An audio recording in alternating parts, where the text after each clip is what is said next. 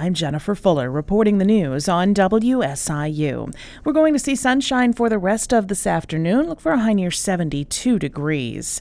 The state has launched a pilot program to protect school children from COVID-19 and reduce its spread through classrooms. State leaders say they'll select 20 schools from across Illinois to participate in a 25-week pilot program.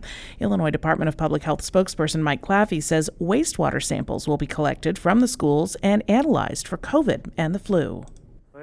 That there's a rapid increase in COVID-19 virus, then schools can take action to protect students and staff if they need to. They could suggest that people take saliva tests, and they could also order other precautions to keep people safe in schools. This federally funded project is an expansion of the state's current wastewater surveillance and is in partnership with the University of Illinois. The Republican candidate for Illinois governor, Darren Bailey, is promising to send thousands of poll watchers to guard against potential fraud in the November election against Democrat J.B. Pritzker.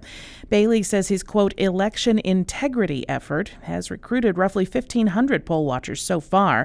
He says they hope to have almost 4,000 of them by Election Day. Bailey says he does not dispute the legitimacy of President Biden's win in the 2020 election.